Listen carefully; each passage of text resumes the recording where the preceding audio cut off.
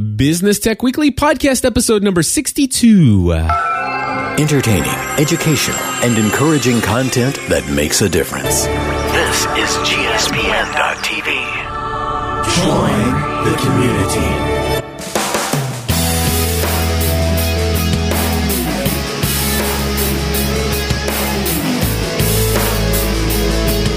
Hello, everybody, and welcome back to another episode of Business Tech Weekly. My name is Cliff Ravenscraft. And my name is Andy Traub.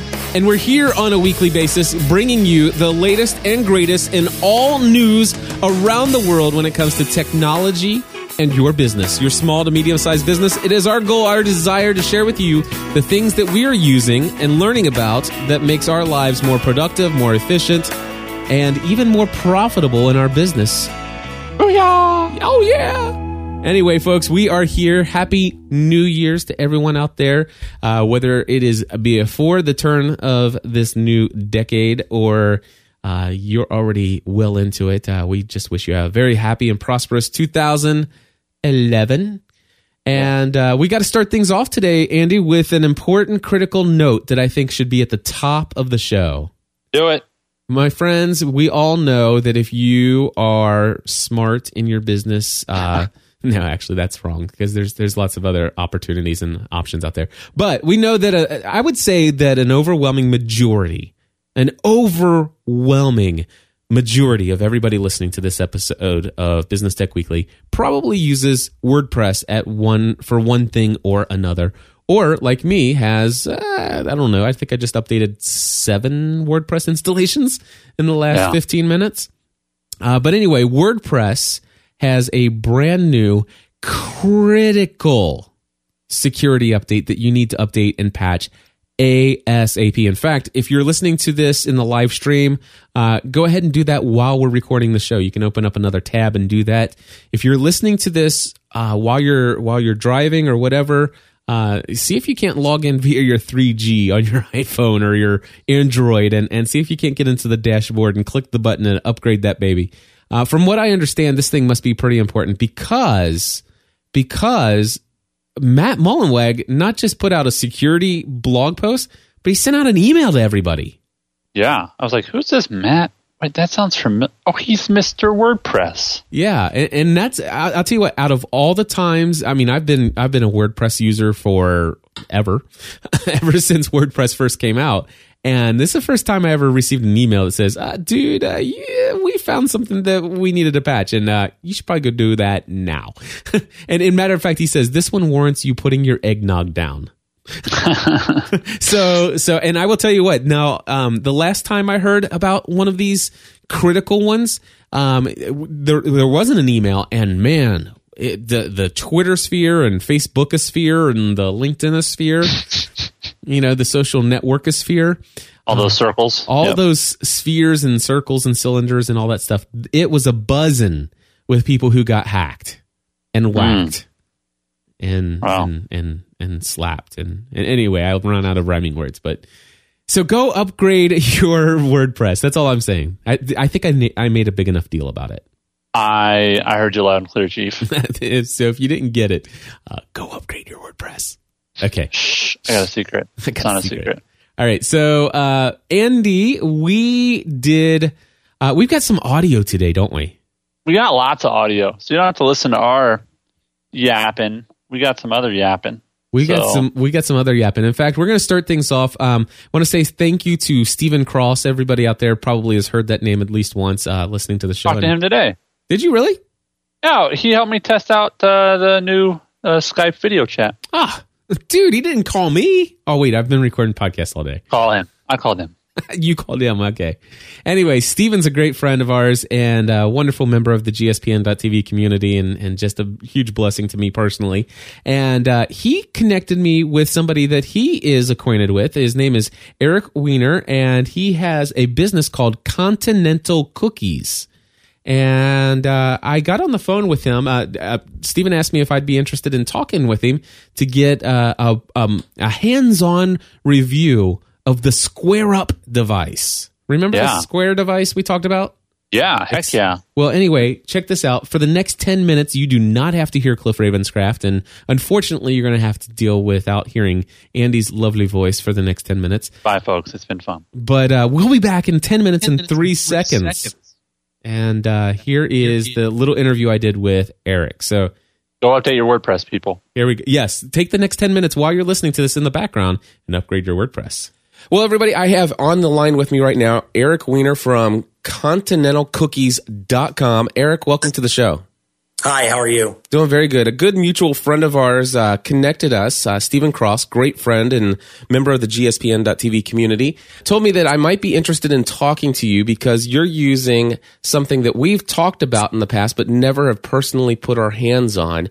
And this is a point-of-sale credit card accepting device that you could use in your business, provided that your customers are with you face-to-face. So why don't you tell us what this product is and how you first heard about it? Sure. I first heard about Square in a New York Times article about 4 months ago, and it was actually before I had even considered opening a retail store.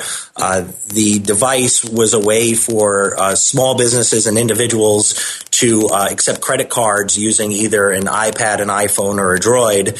And about 6 weeks ago when I decided to open this store, initially for the holidays and now year-round, even though I had a pre-existing credit card processing account through a previous business, after doing a little bit of research and planning, I found that using the Square Up app on an iPad made the most sense for the business I was going to open. What, if any, skepticism did you have about a device that plugs into the headphones jack of an iPad and using that for your business? Well, I'm pretty quick to embrace technology and change, so I probably wasn't as skeptical as a lot of other people may be. But a couple of things that I was skeptical about is that, reading about some of the user issues. One was that if you charge more than $1,000 a week, Square holds some of that processing for a month before they release it until you've established a track record of not having chargebacks and problems. That was a little bit of a concern. The secondary concern for me was that, in researching it, not unlike a lot of newer companies, it was impossible to actually call or talk to anybody. And, any questions I had, I had to rely on, online forums or what was posted on their website. And, even though I'm quick to embrace technology, I'm also, still enjoy the idea of actually talking to a person, being able to answer questions. But having said that, the idea that it was a free app and and the charging device and the swipe device were free, it was easy to make the commitment and then, learn as I went along and decide that if it didn't work, it would be easy to switch to a different credit card processor because there was no upfront cost on it. So you got this device, even though there is no telephone customer support, there's the potential that some people are complaining that they might hold on to your money if there's over $1,000, but you got this device. When you got it, and you opened it up, what did you think when you first fired the thing up the first time? Were you impressed, overwhelmed? What was your thoughts? No, it was great. I mean, the process of actually signing up for the app and downloading the app is, I actually purchased an iPad for this express purpose to use as our for lack of, as our cash register in the store. I downloaded the app quickly and easily. I signed up for the account quickly and easily. And virtually instantly, I was able to start taking credit cards by typing them in manually. And within 10 days, I received the plug-in device for the actual swiping.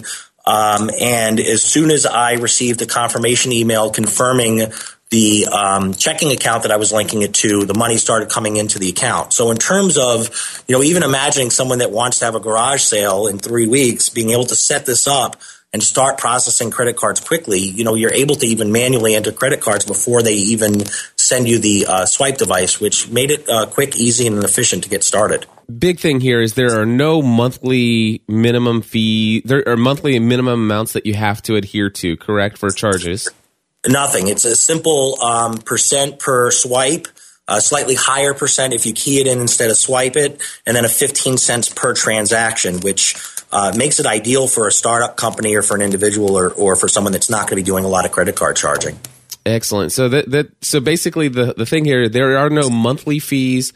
There are no monthly minimums. There's no need to go out and get a merchant account Any standard checking account will work. And basically, you pay 15 cents per transaction. And then you're looking, depending on whether you key it in or swipe, you're looking somewhere about, if I remember looking at this a long time ago, right around 3 to 4.5%. Yeah, I think it runs between 3.25 and 3.75. Do they have a different charge for American Express versus Visa, MasterCard? It's all the same. Excellent. Because I know that's the big thing for a lot of them is sometimes you get those specialty cards and corporate cards, and they charge those higher rates. Correct. How long would you say it takes to process a payment? We've experienced a few different things since we've actually, downloaded the app and started using it. One of the things that we've noticed is that during peak hours, for instance, on a Saturday afternoon when a lot of other people are using the device, you can see that the process time takes longer. For instance, on a Tuesday morning at 10 a.m., the whole transaction might take 18 to 20 seconds from the time you swipe the card to the customer signing with their finger to processing the charge. We found that time can delay up to 40 or 50 or 60 seconds during what seems to be a peak hour when a lot of people are using it. Have you ever experienced a time when the service was unavailable, when you had a customer there that wanted to pay? No, we've had a couple of situations where we have accidentally logged out of our account by hitting the wrong button and we have to log back in. But we haven't found any timeout issues or disconnect issues. That's actually been pretty reliable. It's just a matter of how long the transaction process time is. One of the reasons why I did not pursue this any further, I have the application sitting here in my iTunes. I don't think I ever did they never did send me the device. I don't know if I maybe missed a step there, but I remember contacting them via email or via Twitter, and I got a response saying, unless you're there face-to-face, we don't want you using this device.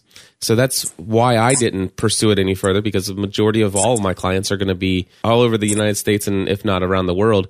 And to be able to take their card face-to-face is not going to be possible. And they said that they definitely did not want me to take a card via the phone.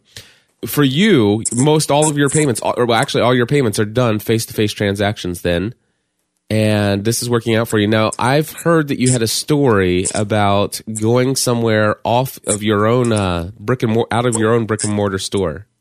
Yeah, well, I think that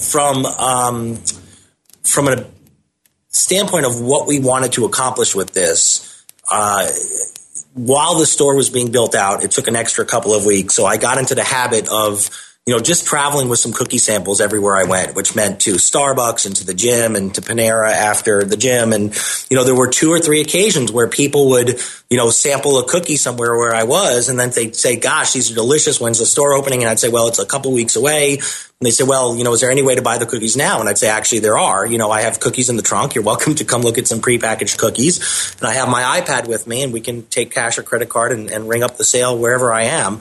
Which is one of the reasons that I initially went with Square to start with, was the idea is that even though we're in a bricks and mortar store, I'm expecting a lot of our winter and off-peak revenue to come from attending and exhibiting at things like flower shows and home shows and auto shows, where there's a lot of volume of public attendees where we can sample cookies and then sell them. And the idea that we can just take our cash register with us wherever we go, makes it a pretty appealing piece of software. So I'm assuming then that the iPad that you have is the 3G iPad with the wireless connectivity that goes with you everywhere. We actually, we have a iPad that we bought through Verizon with a MiFi. Okay. So it's even nicer because it gives us the ability, if we're attending a show like that, to also bring a laptop or two and do some work in between high traffic areas. So I found that it's a much better and more reliable way to go. Excellent. Well, I did not even know that this ahead of time, and this is actually good information because I heard a lot of speculation about the Verizon MiFi device with the iPad, that they were actually locking in that device to where only the iPad could dial into it. But you're saying that they don't have that locked in. They do not. It's up to 5 devices at a time, which is nice. I mean, someone could theoretically run their home network off of it if they wanted to. Yeah, very good. Well, Eric, I really appreciate this. Did you want to share anything else about the device? Would you recommend this highly to people who have face-to-face transactions? I would recommend it highly to companies that are starting out or companies that are going to be mobile. I'm now looking at it in terms of, long term as we grow. I think it'll be a great device to continue to use it for mobile applications. It's not quite robust enough for a bricks and mortar store that's going to do a lot of volume. There's no inventory control. There's some pricing limitations. But in terms of a great way to get your foot in the door and processing credit cards and starting out, I recommend it very highly. Very good. Well, thank you for the time. And where can people find you online? We're at continentalcookies.com. We have retail stores in New Jersey and West Warwick, but we ship nationwide through our website, and the cookies look and taste wonderfully. Thank you so much, Eric. Thank you. And we're back. Hey. So that was a great interview. Well, listen to me. I did a really good job. Pat myself up. No, seriously. Cliff. What? That was a really good interview.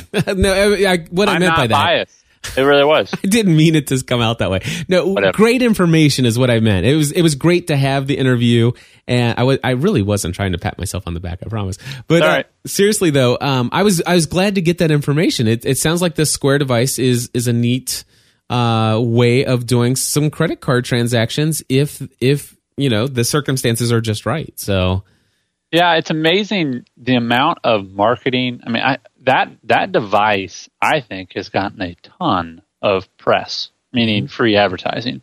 But for all of it, the thing I'll remember is a buddy of Steven's that used it and said, yeah, it works. I mean, it reminds me, and hopefully our listeners, of the power of a testimonial.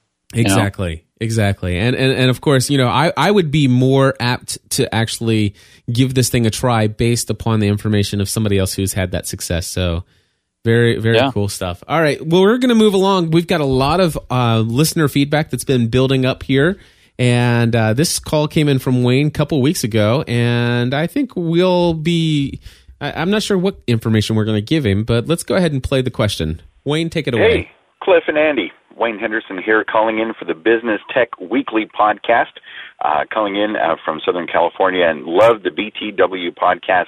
And what I wanted to call in for, and I'd like to get both of your opinions on this. I know in the past, Cliff, you've talked about how Ravenscraft, your company is an LLC, but you also mentioned, I think on one episode of one of your shows, that you also have like an S-Corp.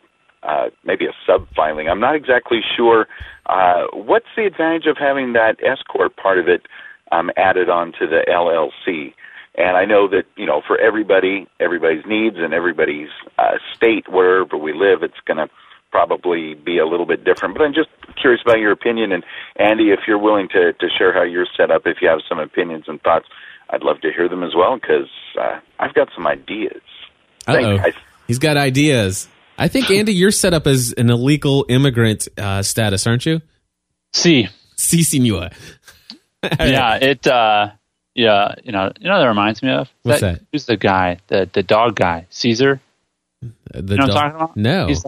He's like the king of all dogs. He's a dog trainer for Will Smith and his wife. Anyway. Oh, okay. Anyway, his name's Caesar.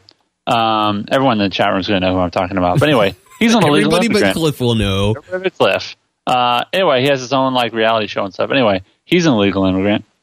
But now he's legal, apparently. Because they're like, how'd you get here? He's like, I swam across the river. He's like, huge American. Caesar Milan, thank you. He's a huge American success story. I am not a legal immigrant, but You're not an illegal. Let's just make sure, because you said that really fast. I said... Oh, sorry. I am not hopefully the authorities have better things to do than listen to Business Tech Weekly. But I don't know. They listen pretty close. They do. Hello. I don't, to be dead honest, I don't really feel comfortable at all giving advice on this topic for this reason.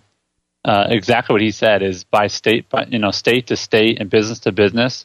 I mean, these are just huge decisions that I think people need to sit down with someone that has far more knowledge than I do of their specific state and business type to make one on, because it just sounds like it's just such a huge decision based on your company and your company growing and liabilities and things like that. I mean, it's just I don't. I really just don't have anything to offer other than to say, I don't think you should talk to me about it. So maybe that's a total cop out, but that is a total cop out. No, seriously. Obviously, we don't want to. We're not here to give advice in this area, but okay. Provided that we give everybody a warning, we know nothing about this stuff, really. Honestly, I mean, we're not CPAs. In fact, that's if I'm going to give you advice, I'm going to tell you to go to a trained, certified public accountant and speak to other people, get some advice from professionals who do this stuff. But are you willing to share if you're an LLC, or are you a sole proprietor, or are you a corporation? I'm sole. You're a sole man. I'm a sole. I'll tell you. I will say this, and this is, again, I'm not going to tell you specifically what to do, but I will say this. I know people that are in situations now that they didn't have the right agreements with business partners because they just assumed things would always be okay. They didn't set things up because they just assumed I won't have liability, and maybe thought, I'll always be local, so I don't have to worry about getting coverage on my car for when I travel or whatever. I mean, I'm never going to be on site, yada yada. And there's that one time when you're on site or someone stops by your office and you didn't have an office before, and they, something falls on them, they get hurt. It's like, where's the liability? And you just don't. Those are things you don't think about when you're starting your business because you just want to just start serving people. But it's just conversations worth having. Mm-hmm. And my point is, your business is likely to evolve and change. And so just because you had it set up the first time, the first way, don't assume that in 2011 it needs to stay that way. Maybe you need to change the way you're set up or what insurance you have. I got all my business equipment insured separate from my homeowners on a separate policy, all my computers and things like that from hardware damage. So those are just anyway, that's all. That's all. What do you got, Cliff? Well, you didn't answer so are you really sole proprietor? Is that how you set up?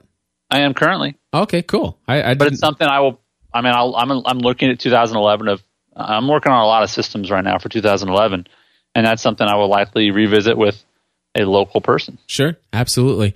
Now, when I set my business up, I had 90 days to kind of, from the day that I made the decision that I'm going to go out and start my own career in podcasting, do this full time, to the time that I officially launched my business, I had 90 days. And so during that time, I did a lot of studying, did a lot of reading up. I went and got a lot of advice from a bunch of people, and I ultimately went with the advice of my certified public accountant, my CPA.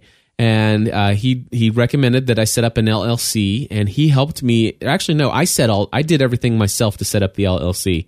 I didn't have any capital to start my business at all, which I probably would not recommend to anybody out there, by the way, starting without any capital. But anyway, I started with no capital, and so I did everything on a shoestring budget. But I went to the Small Business Administration for the state of Kentucky, and I made sure I dotted all my I's, crossed all my T's. I made sure it was all done correctly.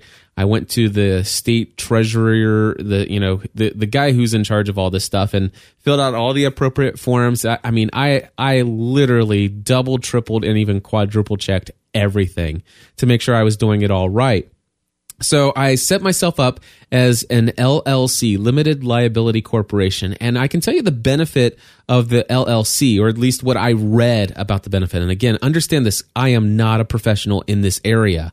And what I'm giving to you is just secondhand information that I kind of picked up on as I did this. And again, do not follow this as advice. I'm just telling you what I think that I've learned, and I could be absolutely 100% completely wrong. But from what I understand is that if I were to do something in my business, let's say my podcasting, for example, and I were to say, Andy Traub is an illegal immigrant, and all of a sudden the next thing I know, Andy and his wife and his family are all deported back to Mexico. And he sues me for, defamation of character or whatever this other stuff is. Or let's just say I set up Andy's website, and he starts his business, and on the day of its launch, it completely fails, and it was all my fault, and he sues me and says I did it all maliciously because I didn't like the fact that he was an illegal immigrant and I paid taxes. You pull a Zuckerberg and you take my idea and you run with it. Yeah. Exactly. So these things, if I were to get sued and I was a sole proprietor, everything I do is on behalf of me. I am the legal entity, and so therefore, all of my assets, including the home that I own, the cars that I own, and my bank accounts, my pension. I mean, all of that stuff. Those are all my assets, and I am the legal entity responsible for conducting business. So therefore, I could.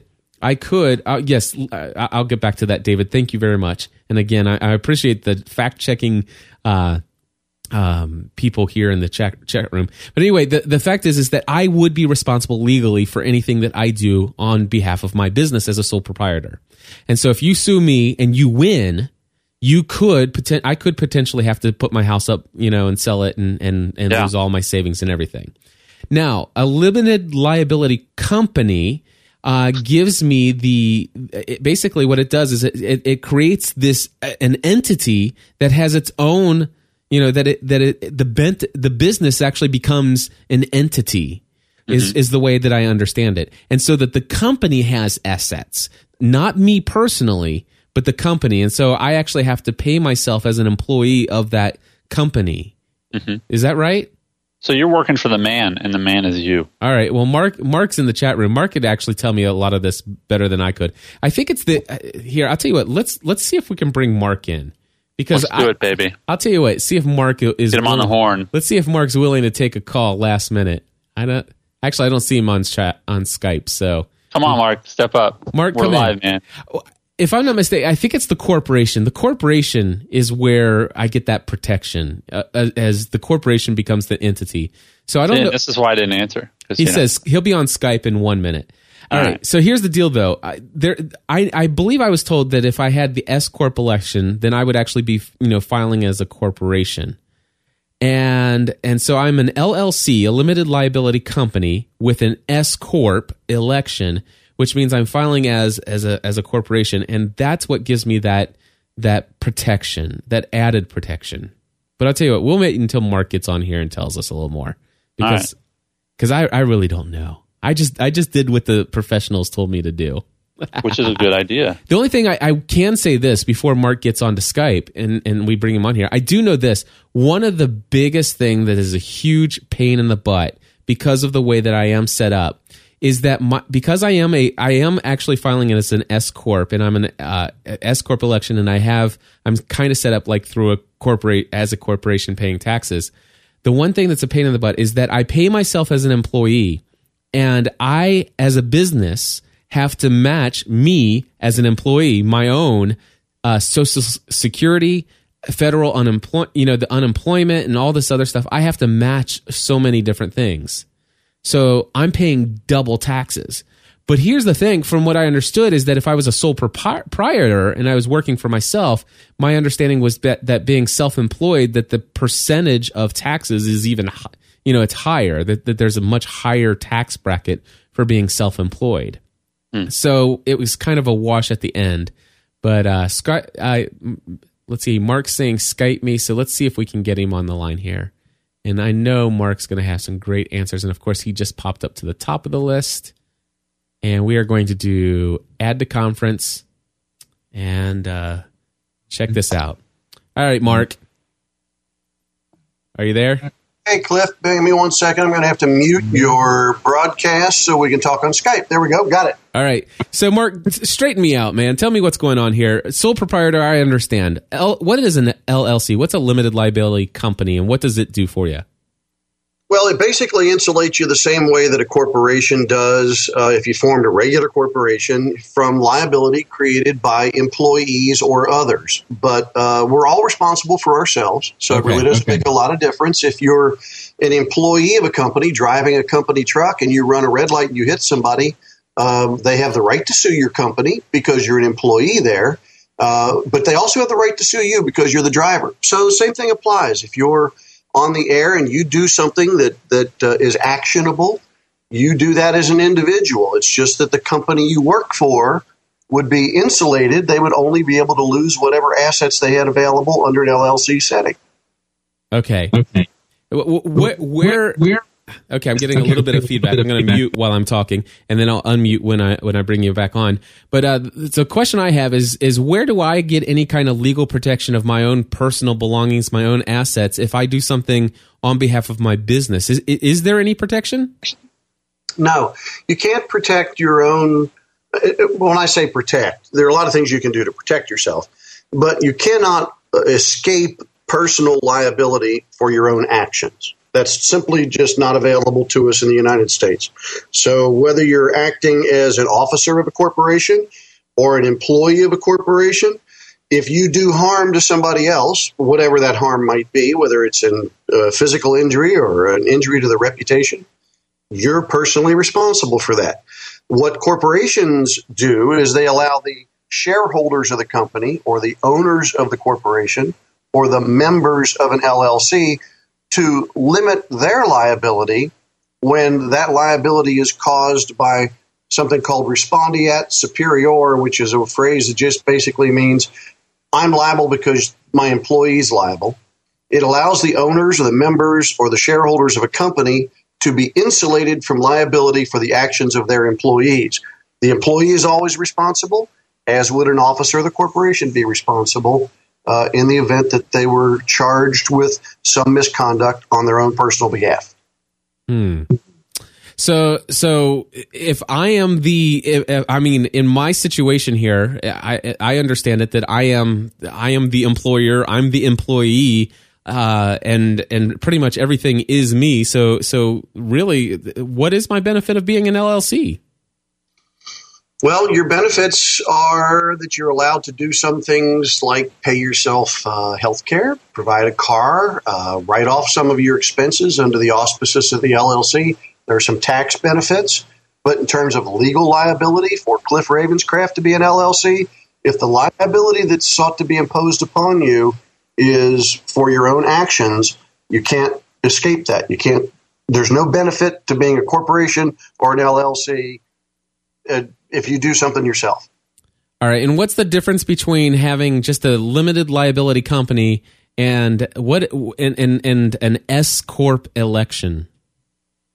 Okay. An S Corp election is available. It's basically an IRS status that allows you to pass through to your own personal return the profits and liabilities of the company. An S Corp status is just an IRS status. It doesn't have anything more to do with your corporation than how you're taxed. So it allows you to pass through to your personal tax return your profits, and it allows you to pass through to your personal tax return some of the deductions allowable to the corporation. Instead of having to file a corporate tax return and pay taxes at the corporate level and then pay yourself a dividend on your personal return and then pay taxes on that dividend a second time. Kind of helps you avoid double taxation. Gotcha. Well, I only halfway understand some of what you just said, but it certainly makes a whole lot more sense now when I actually consider that my CPA has been doing, when he does my taxes, he's doing my business taxes and my personal taxes at the same time, and I always had this weird thing. It's like, what does he mean that don't worry about that'll be calculated and we'll take care of that. That'll be wiped out when I do your personal side. Yeah. On the liability thing, if you got a minute still, or you're getting ready to take a break? No. Go ahead. On the liability thing, just think about it. If you're driving down the street and you run a red light and you T-bone somebody in an intersection, you can't jump out and go, "Ha ha, I'm not responsible because I'm an LLC." But maybe because I'm an LLC and I'm an employee of my company, and I was actually going out to get lunch for the rest of the staff, the Ravenscraft Enterprises LLC here, and I was on the work.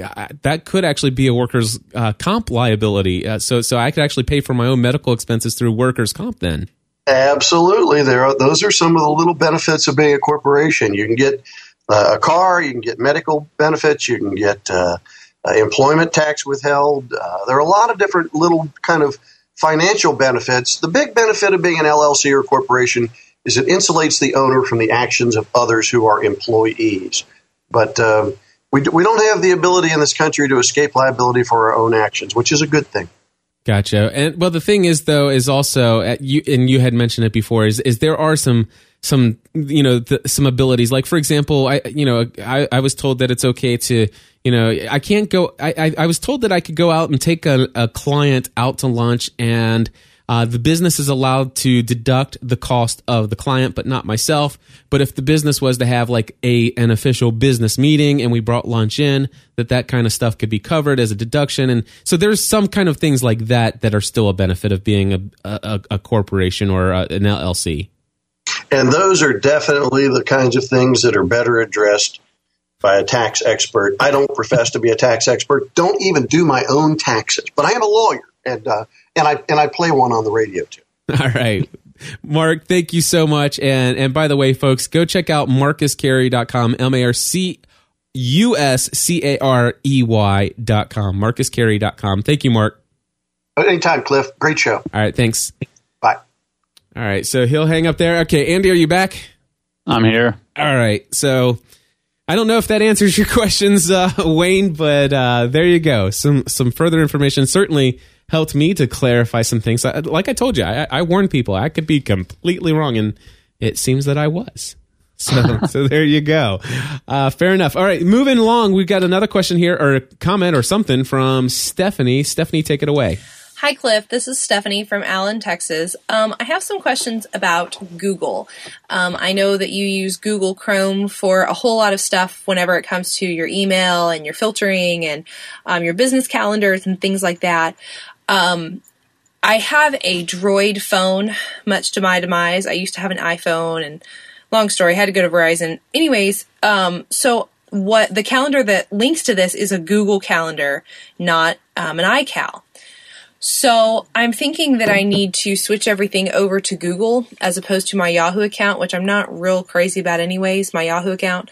So I just wanted to know basically what's the easiest way to convert everything over, and if you could just kind of give some feedback on how Google works really well for someone who's never used it before other than a search engine, who's never used that, Gmail account and the calendars and the syncing and all the different things. I know you've talked a little bit about how there are ways in Google where someone can go in and create their own appointment with you if you've set that up, made that a permission, and that you've got all these amazing ways to filter your email and store it and archive it and things like that in ways that you achieve inbox zero on a daily basis.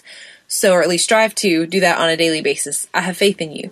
So any feedback that you have on this would be greatly appreciated. Or if there's a ton of feedback about this already, or I'm sorry, not feedback, information about this already in your podcast, and I just haven't dug through the archives enough to find it, please refer me to that so that you don't have to repeat yourself. I'd be happy to listen to your expertise that you've already recorded. Thank you so much. All right, Stephanie, thank you so much. Andy, luckily we have archives. Yeah, you got some listening to do, sister. You got lots for you to listen to, which is awesome. It's a great question, and one that comes up often. It is. And first of all, I want to congratulate you on the idea of moving to Google. I think it's a great thing. I'm completely sold out on Google, and I personally have a huge distaste for Yahoo Mail. Every time I think it's crazy. Well, I won't say the organization that emails me, but they email me all the time, and it is a religious organization. And all the questionable ads that are in the signature of their emails is just at times laughable, if not downright despicable. But anyway, Yahoo Mail. I'm not a fan, although it works. But Google, I think you'll like it. Here are the things I'm going to tell you to do. Check out Business Tech Weekly, episode number 4. That's all about Google Docs. Episode number 6 of Business Tech Weekly, Google Voice. And episode number 20 of Business Tech Weekly, Google Mail. Those 3 episodes, 4, 6, and 20, are definitely going to help you out in I think a pretty big way of giving you some insights into the way of Google. Now, I think we did like the top 10 portions or top 10 tools or something like that. Mm-hmm. It was top 10 tech tools for web-based businesses, episode 31. And Google was definitely had many of those. It was like 3, 7, 12. No, it was all of them. It was all of them at one, I think. I think one with the Mac. So exactly. So, and I'm pretty sure we would have talked about Google Calendar there. But here's the deal: is all you need to do is go to gmail.com and set up an account. And when you're set up with gmail.com, then you have calendar access and everything as well. It's very simple. As far as the easiest way to transition things over, I don't know if there's a tool.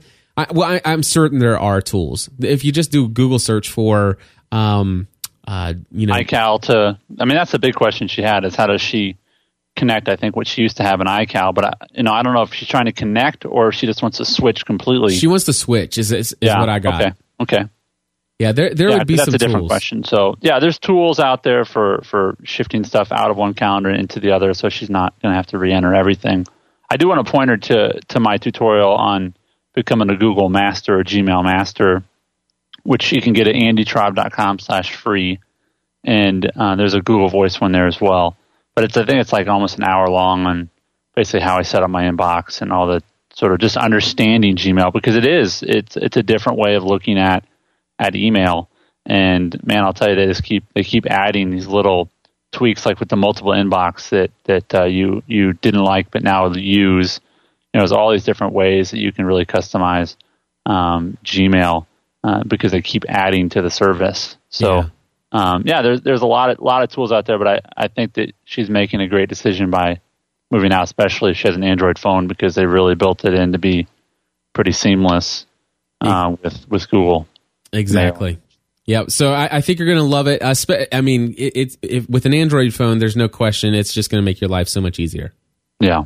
Yeah, yep. And when you actually get down to understanding the benefits of just archiving and never deleting a message, golden. And spam. You won't have to worry about spam anymore. What's spam? It's this thing. I don't know. Go back to like 8 years ago and ask me. I haven't seen it since then. It's pretty great. All right, so let's go on to Dallin Christensen, I think, who emailed us or voicemailed us. Hi, Cliff and Andy. This is Dallin Christensen from Bettendorf, Iowa, and www.dallinseed.com with a tip for the Business Tech Weekly podcast. I run across a new service called Nudge Mail, and that's at nudgemail.com, NUDGEMAIL.com.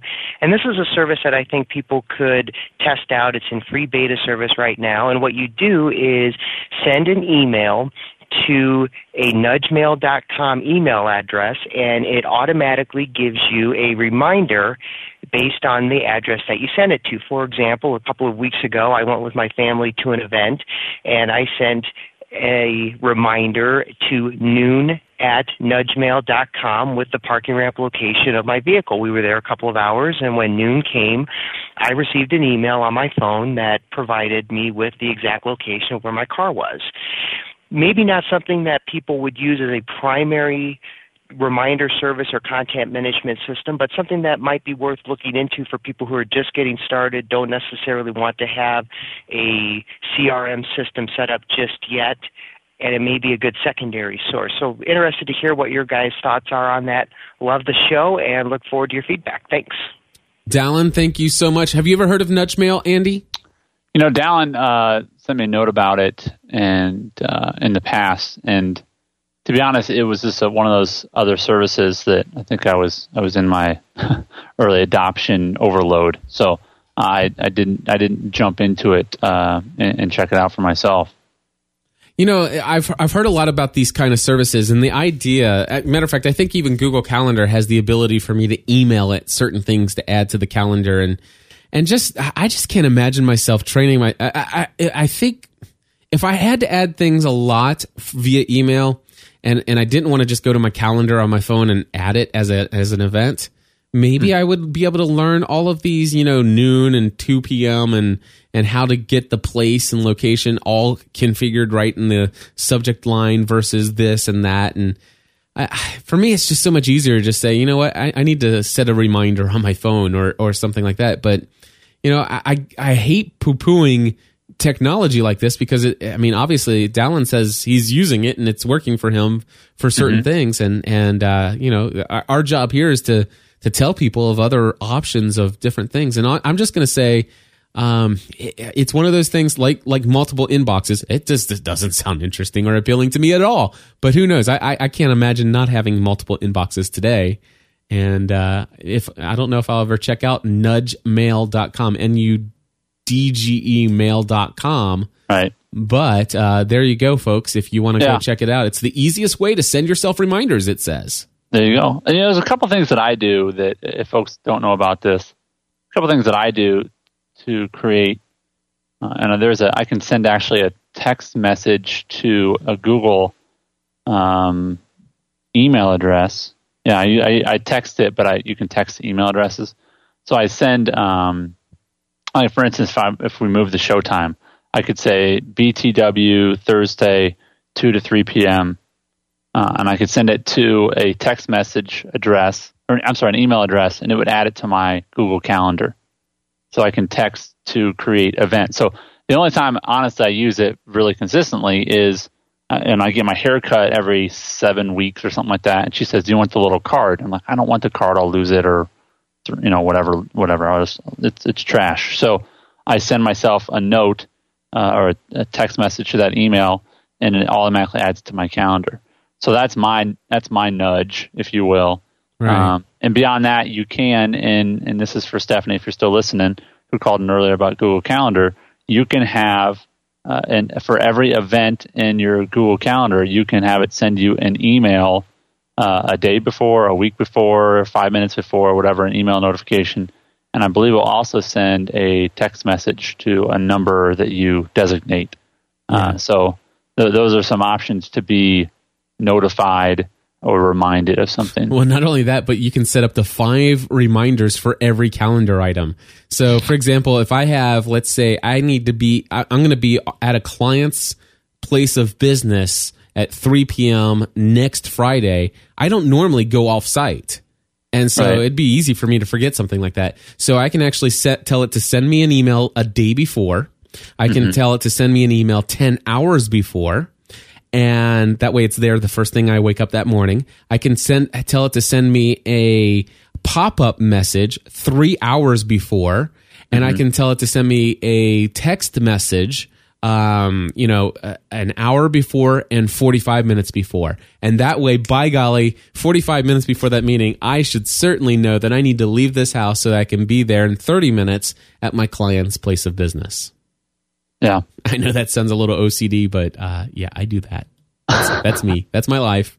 Deal with it, people. That many, but they don't have to deal with it. Your wife has to deal with it. So exactly. Well, I only do that for like crazy stuff like that. But yeah, I my consulting calls, I do actually use pop-ups. I do a pop-up 2 minutes before the call and a pop-up 30 minutes before the call for every consulting appointment that I have.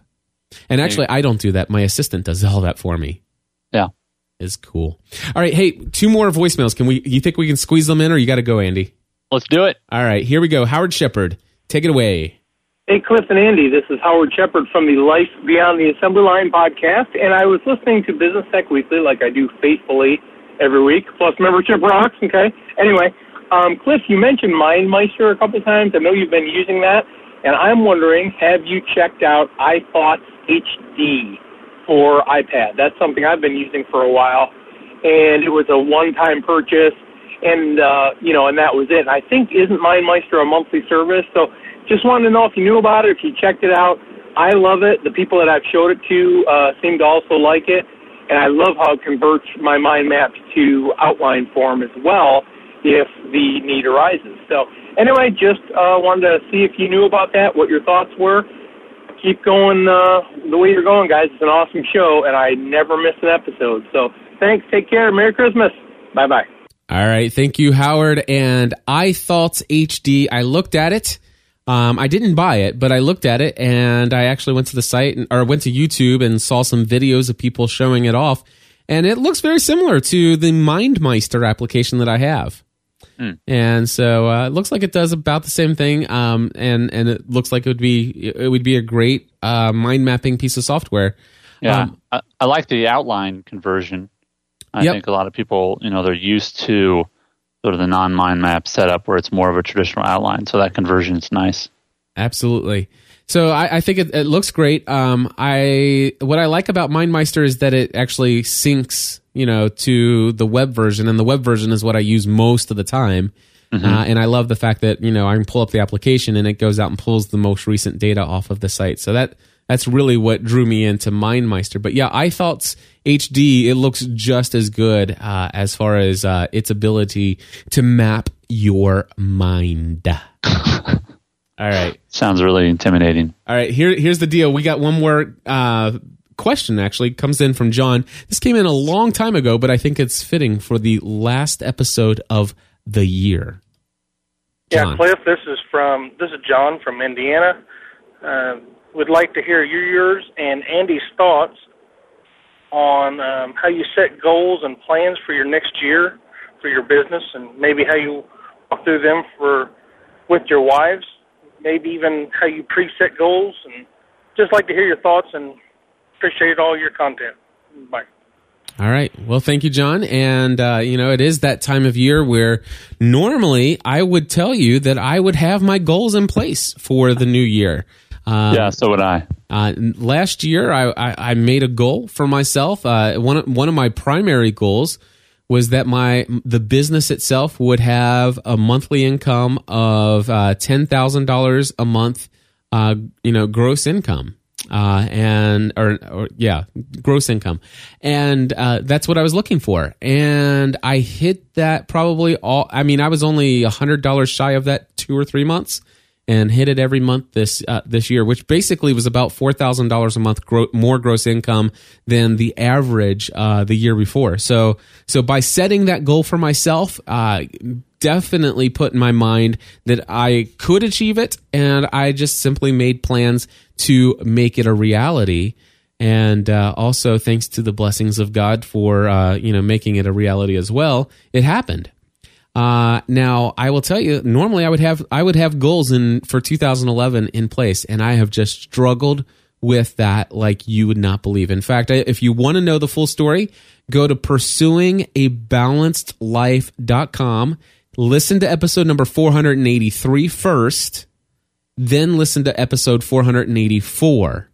And you'll understand why I have not made any goals for 2011 yet. And it's not because I don't want to, not because I haven't tried, but for some reason I just have a complete mental block that's keeping me from making goals. And I really have, after today, I have full confidence that on January 2nd, look out world, here I come. I don't know what that means, but that's just where I'm at right now. And that sounds really weird and hokey, and I understand that. But if you listen to those 2 episodes, I think you'll get a feeling for where I'm at on that. Normally, I would make goals because I think that if you don't set goals for yourself, how can you achieve them? And if you don't plan, you plan to fail. Blah blah blah blah blah. All that stuff. But for some reason, and I will tell you the reason. I feel like for some reason I need to put my complete faith and trust in God to provide me what I need when the new year arrives this year. That last year I felt like I made the goals and I achieved them, blah, blah, blah. Not necessarily true. I believe God helped me achieve all of those things. But I think this year I'm trusting in God on January 2nd, because I'm taking the 1st off. But on January 2nd, look out. I believe that that's when my inspiration will come. And I think that the inspiration will be flowing like crazy and plans will be made. Well, I hope I'm with you, because I haven't made mine either, because I feel like I need about 3 more weeks to finish up 2010, which is going to be hard because it's December 30th. But there's things to do, and I was listening. I haven't listened to Dave Ramsey in literally years, but I was listening to him yesterday. And he was talking about tips on setting goals, and make them measurable, make them more about yourself and your own motivation versus I'm going to do this for my wife or my family, because if you can't motivate yourself, then it's not going to happen. Because the one time your wife makes you mad, you're going to quit your goal, because you did it for her instead of you. But, I really feel like there's space and time to set goals after the new year. And maybe I'm just saying that because I need it. but that's the reality for me. There's work for me to do towards the end of the year, but how I set them is, I think the the biggest thing about setting goals for me, Cliff, is they have to be bigger than me. Yeah. You know, if it's stuff that I can do, then there's no faith required. There's no stretching. God is not involved. You know, other people are not involved. So whether it's collaboration or, you know, maybe making a goal of how much I can give away as a business instead of how much I can make. I mean, there's all kinds of different things you can do, but I think definitely make them measurable, share them with other people, write them down, you know, make them real in that regard, and then get after it. I like that. You make a goal of how much I can give away as a business. That's wow, that's interesting. I'm gonna have to ponder that one. So I will too, because I haven't done any goal setting. So well, exactly, and it's weird. This is out of line for me. I've been doing this business now for 3 full years, and this is the first year at the end of the month where I don't have plans in place for the next year. But at the same time, I don't think that that's a lazy thing on my part. I think that I've been led. Not that this is going to be an annual thing, but for this year, especially this month, at this time in my life, I feel like I just need to sit back and relax, to pray, to trust God and see what happens. Hey, you got a tech purchase you recently made. I wasn't paying attention. I was playing with my new iPod. What did you say? What do you got? I'm just kidding. I just got a new iPod Touch, and and the main reason is my wife keeps her iPad at home pretty much all day, every day. So that's her main computer. So I have all these apps for my business that I would like to use and wanted to use, and just haven't been using them very much. So got an iPod Touch with some Christmas money, and got a Skull Candy case, and I'm rocking it. I love it. I use it to make phone calls, and with the Google Voice Skype combination that I have, and I got the LastPass app raring ready to go on that. So digging it big time. Awesome stuff. Well, my friends, there you go. That is the final episode of Business Tech Weekly for 2010. We'll be back next week with maybe some goals. I don't know. I don't want to put any pressure on ourselves, but I have a feeling I'll probably have some goals by then. Sweet, thanks. And I don't know. We'll see. I'm trusting that there'll be some inspiration that's coming around the bend. All right, I'll trust too. All right, folks, this is a free episode of Business Tech Weekly. If you want an episode every single week, we would love to deliver one to you. Just become a GSPN.TV Plus member. You get an episode every week of this show, plus every episode of every podcast we produce here at GSPN.TV. That's about 8 episodes a week, at least. So go check it out, gspn.tv/plus. And of course, you got to hear from so many wonderful people, Wayne, Stephanie, Dallin, Howard, and John. We want to hear from you. Give us a call, 859-795-4067. Until next year, join the community.